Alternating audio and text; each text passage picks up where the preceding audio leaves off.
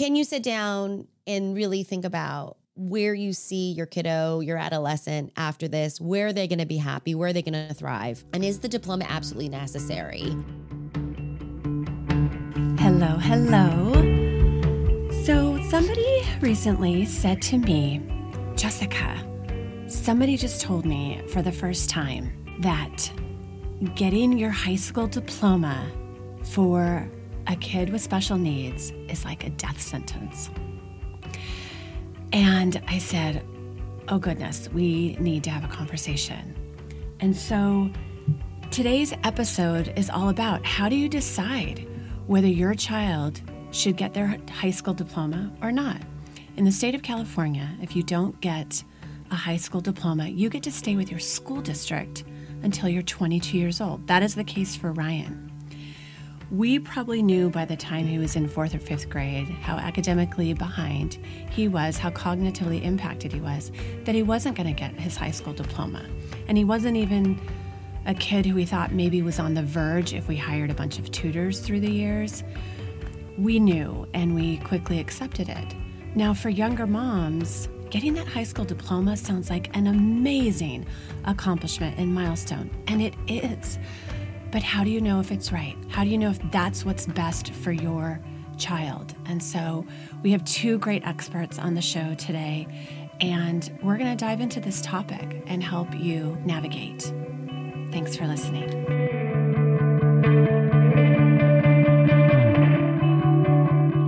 Hi, friends. We're going to dive right in with Kristen and Gwen, our two experts on the show today, and I'm going to let them introduce themselves and their background. Hi, Kristen. Hi, Gwen. Hi. Hi, Jessica. I'll go first. So this is Kristen. I've been working with adults and children with disabilities since '99. Got my start in Maryland and then headed out to California and pursued my interest in ABA and became a BCBA. A few years back, I had the opportunity to pick up advocacy. It was very serendipitous, but I met my now husband, and his son had some pretty significant needs. And so I kind of jumped in and learned on the fly and just totally fell in love with it. So love working with people like Gwen because we kind of mesh our areas of expertise. Yeah.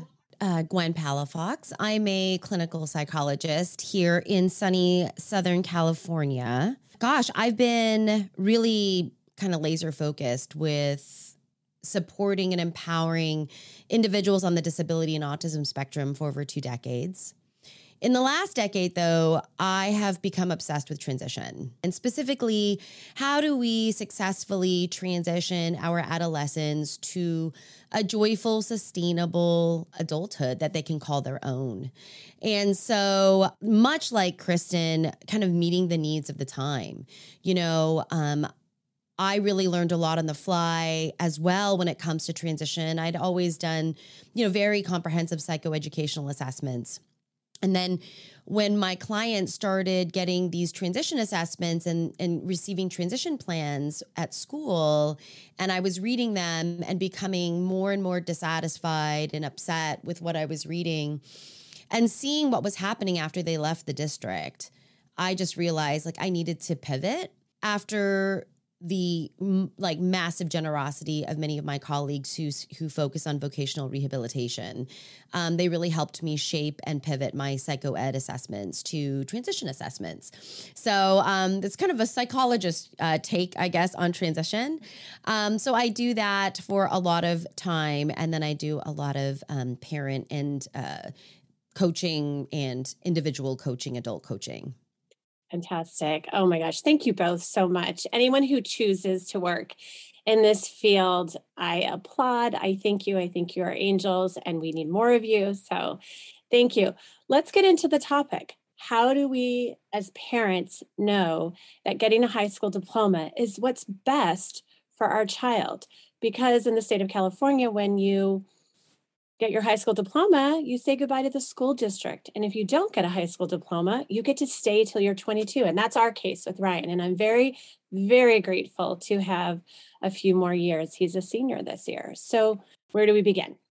Well, I can say after looking at a lot of transition assessments, and when I say transition, I'm doing air quotes for assessments because sadly, a lot of school districts aren't really assessing the way they should be to determine, the trajectory of a child, to determine the supports that are needed, to determine goals that are appropriately ambitious for them. And so this is kind of where Dr. Palafox comes in, because I rely on people like her to really deeply dive into what that child's potential is, really examining in a very comprehensive way and directly assessing, including all parties. Like, parents are kind of important advocates for their children, and they're so often excluded. And so what I want to say before Dr. Palafox goes into her very cool take on transition assessments is just start them as early as possible. So I kind of prep parents. The school may not do a fantastic job, and California state law says you don't have to have a transition plan in place until the child is 16. Go ahead and ask for it at 14.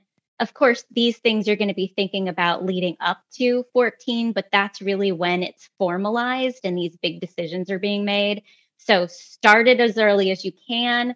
And if you have to disagree with that transition plan, then you haven't wasted too much time, and you can get experts like Gwen to do an independent evaluation. I appreciate that, because I want our audience to know, especially for moms who are earlier in their journey, to really think about this a lot sooner and be prepared a lot sooner. I kind of look at transition in regards to like the question of to diploma or not to diploma. We need to look at it very functionally.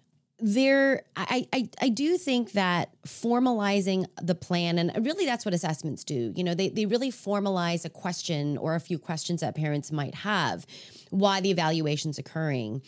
But in transition, parents need to do a little bit of crystal balling in regards to like, what do I imagine based on the conversations I've had with my adolescent, based on the observations I have, based on my like mom spidey sense that I have that is so strong, where do I see them thriving, right? What does that look like?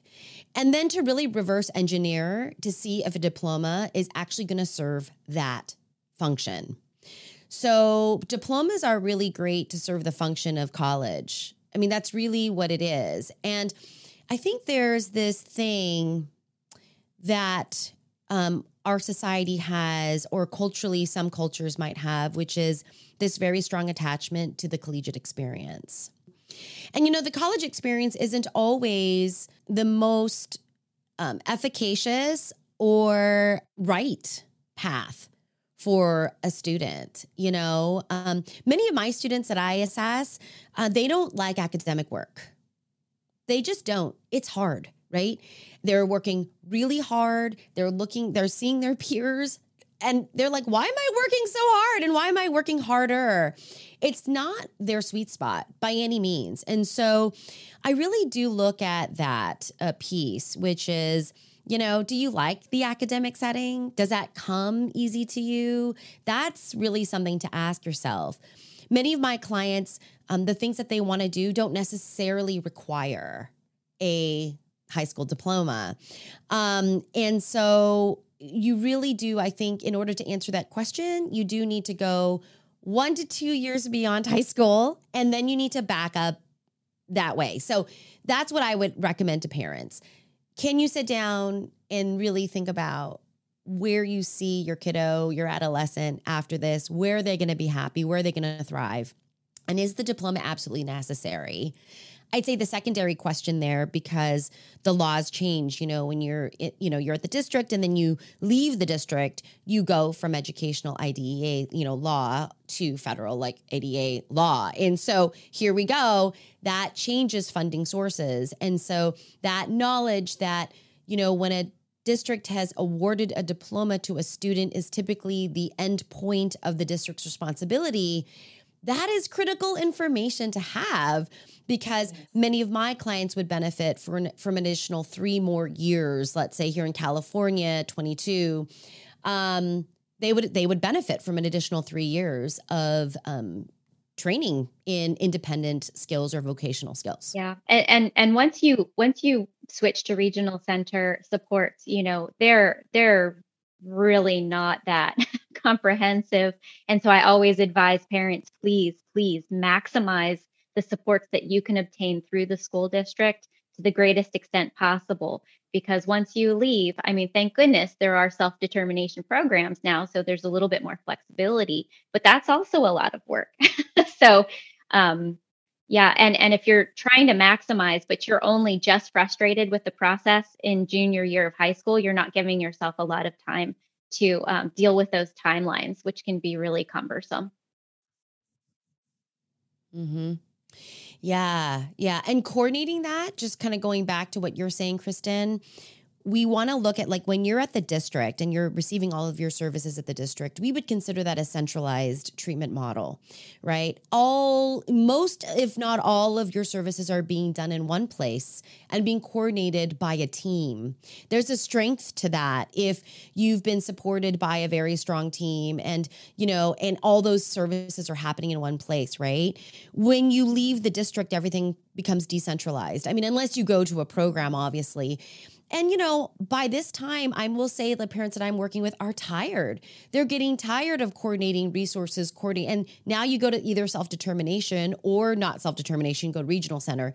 The parent is still then really saddled with hubbing all of the services and coordinating all of the services on that team. So that's just another consideration. Right. And if you can delay that process by 3 or 4 years, why not? Right. So let's backtrack a little, because I'm just curious, because this question comes up. Why is it that if a kid is able to somehow manage to get the diploma, and I mean, not a kid who didn't have to have modifications, who does have, maybe an IEP or a 504 or what have you, with help and with support and with modification, if they're able to get that diploma, but yet they would clearly benefit from 4 years, 3 years of a transition program, why can't kids do both? Because there are kids who need the gift of that time. And it just seems that it should be available, but maybe that's just pie in the sky. I don't know. Yeah, that's a good question, because I mean, you also have to consider who, and maybe this is just requires sort of a cultural shift, a systemic shift. I know a lot of parents who wouldn't want their kids to necessarily go to those transition programs because the kids who do go there are so different maybe from their child. And so they're thinking, well, is that community going to be an appropriate community for my child? Will the expectations be appropriately ambitious? And that's something to weigh out too. Yeah. And there are many different pieces to this giant, scary puzzle. And, to Gwen's point, you can't look into a crystal ball. And so much of it's like balancing, well, have I done what I need to do early on? So I have data to make good decisions based on that. And am I also following my parental gut instinct, which is very important? That readiness can start being tackled at a very young age, in elementary school, in middle school. And I can kind of chime in if Gwen, you want to run with that readiness piece, I can chime in as to how you would get your child there through the IEP advocacy process. Yeah. It kind of going back to that reverse engineering, right? We need to see if someone's ready for the experiences that we imagine them to be in after high school or that post, high school experience. From a collegiate standpoint, we're going to look at 3 areas of readiness, which is like your living skills, your academic skills, and your social emotional skills. If someone's going to be successful, what we know from the data anyway, is at 10th grade, reading, writing, math without remediation is really the lowest level that we want to see if you're going to be going into a degree-seeking college education. That's not saying that you can't go to college and get a certificate of completion or go for edification, right? So some of my clients want the collegiate experience. We know that academically that they're not going to be taking classes, but they're going to be taking other classes on campus, maybe for audit, maybe for fun, and sometimes for credit, right? They could take a PE class for credit. They could take an art class for credit. So again, we need to look at the needs of that person and what they believe. Kristen highlighted something which is really informed choice, right? Do you have the data that you need in order to make the choices at that time that are best for you and your family at that time, given your resources at the time, right? Doing the best we can with what we got when we need it, right? Informed choice does come down to, I think, very clearly knowing where your adolescent skills lie. Because when you move into the adult world, skills are everything. Where you lack skills, you need support. So to Kristen's point, you can work on skills early. I would say if you're going to load on any skill or focus on any skill, I'd go social emotional skills and executive functioning skills. Those would be the two main kind of suites of skills I would focus on over any other suite of skills, because those are the skills. Yep. Those are the skills that we know our adults will thrive. They'll thrive with those skills no matter what setting they're in. And then the job becomes technical. That's just technical training. But readiness, knowing where your kid is, taking audits of their behavior, their skills, knowing maybe what kind of adult skills are necessary.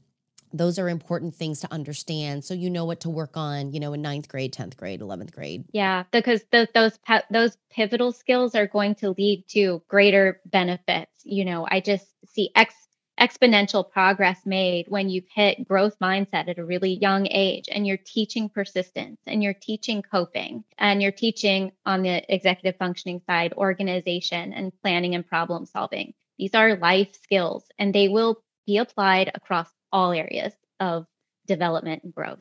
Oh, that's so good. It's so good. If we have parents listening and they're saying, I don't know if I have enough data points to make an informed decision about my child's future, what do you think is critical? Obviously, they know a lot because they know their child and they're probably an expert on their child, right?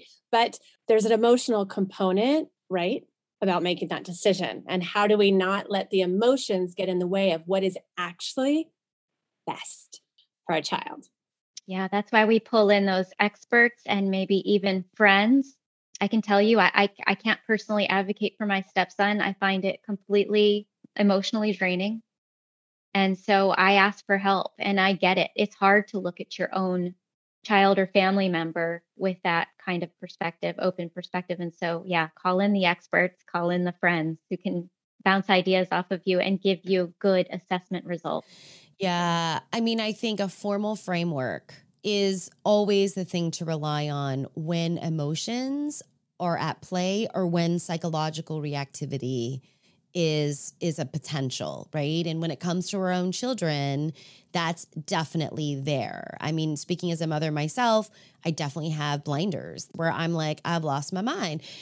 I would say you go to a professional, you go to someone that can do a transition assessment. Even for me, I do a class, a parenting class on transition, and give parents tools for how to evaluate what are the steps, what are the skills that my kid needs, or what adults need really across the living, working, and learning areas.